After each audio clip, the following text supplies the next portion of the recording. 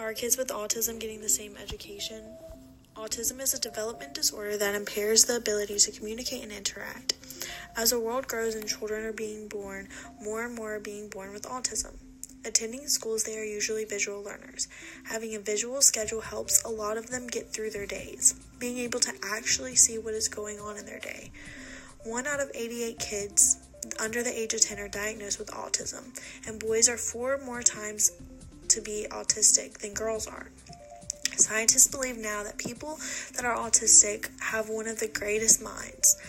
One strong person who had autism is Albert Einstein, one of by far the smartest persons alive. In the textbook, they talk about treatment for autism.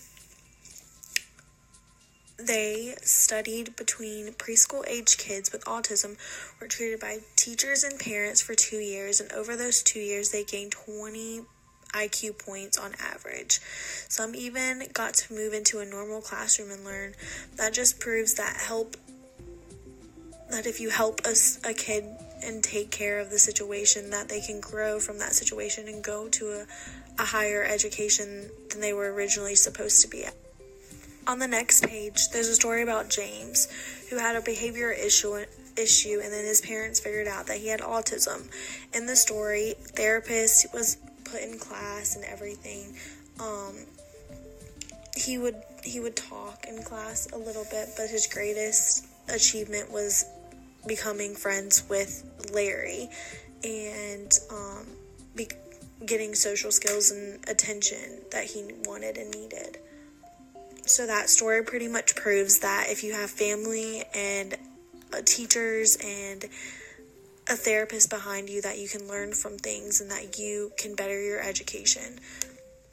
For most normal kids, we can communicate and we can tell things that we need and want. For autistic kids, they don't really have that ability to do that. They can't comprehend things or go through things like we can. They have to have things in front of them and have to be able to be told what to do and how to do it. At some points, teachers may have to put kids in their chair and tell them where their chair is every day, but they'll sit in their chairs and they'll learn and they'll try to listen.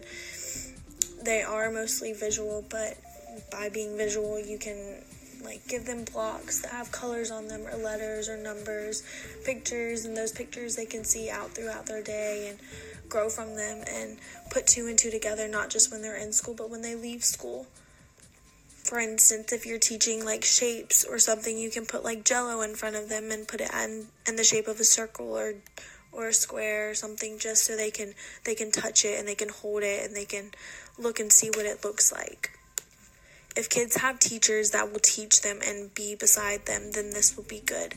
And they will actually learn like normal kids and maybe grow just like the study showed in the textbook, that they grew 20 IQ points just by sitting down with them for 2 years and going over things with them.